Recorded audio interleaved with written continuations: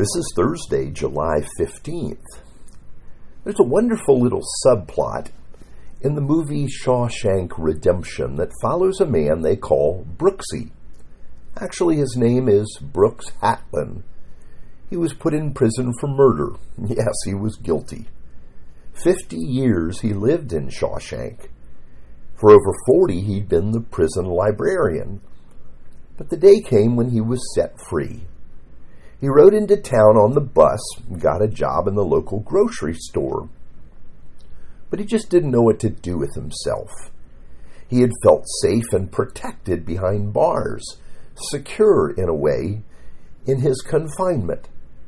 Once he explained that when he arrived at prison confinement felt strange. Then over time it became routine, and finally it became his life. He couldn't bear anything else. He couldn't bear being free. And this really is the story of that first generation that left Egypt. Israel had endured almost 400 years in Egypt and become used to their enslavement. And when the time came, they feared freedom. They refused to enter the land. They were that child that failed to launch, that chick that wouldn't leave the nest. And today we step into that movement when they refuse to trust God. This is Numbers 14, 1-4. Then all the congregation raised a loud cry, and the people wept that night. And all the people of Israel grumbled against Moses and Aaron, and the whole congregation said to them, "Would that we had died in the land of Egypt, or that we had died in this wilderness. Why is the Lord bringing us into the land to fall by the sword? Our wives and our little ones will become a prey. Would it not be better for us to go back to Egypt?" And they said to one another, "Let us choose a leader and go back to Egypt." Wow, these words are so surprising. Have you forgotten life in Egypt? Do you want a new leader really to direct you back there? We might ask, what's going on? Yes, they know that when they go into the land, they will be responsible for themselves. This land of promise will be a land of freedom. The spies have seen the land.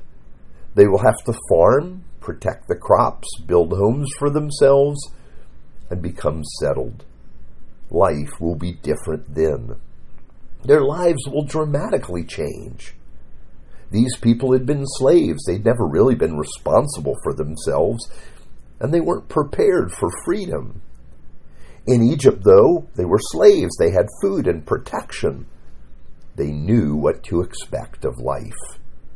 But what will happen to them when they enter into the new land? Will the Lord be close to them as the Lord is in the wilderness? How will they survive? These are the questions of freedom.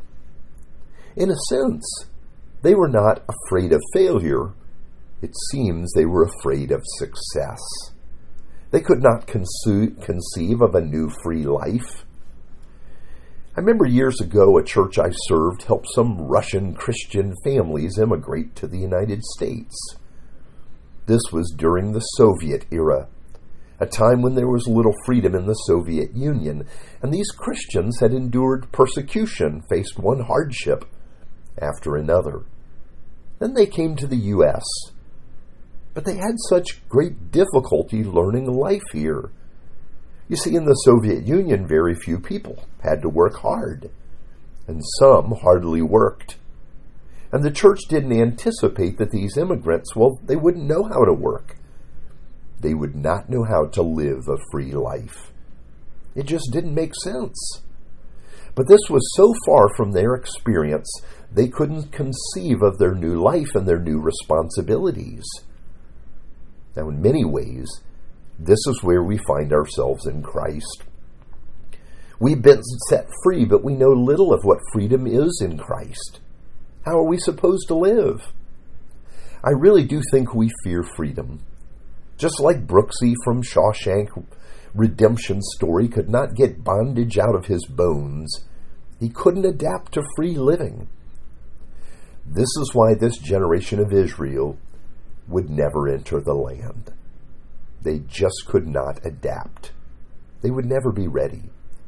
It would take the next generation, one born in the wilderness, that would enter the land and lay hold of the promise the Lord had given to them. Sometimes a generation must pass and a new one arise for people to move forward with the Lord.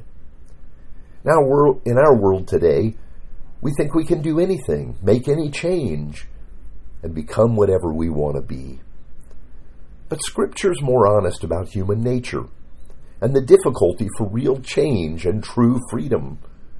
Growth and change often comes very slowly, and it can require generations. And this is also true in our spiritual growth in Christ. We overestimate how much we can grow this year and underestimate how much we will grow over the next 10 or 20 years as we're walking with the Lord. It takes time, and often lots of it, combined with grace, to bring about living and lasting change. Let's pray. Indeed, O Lord, your ways are so much higher than our own. Thank you for calling us, saving us, and changing us. Thank you for the way that you, our eternal God, work in time to bring us to life in the fullness of freedom in Christ. Thank you for your faithful love, for we pray in the name of Jesus. Amen.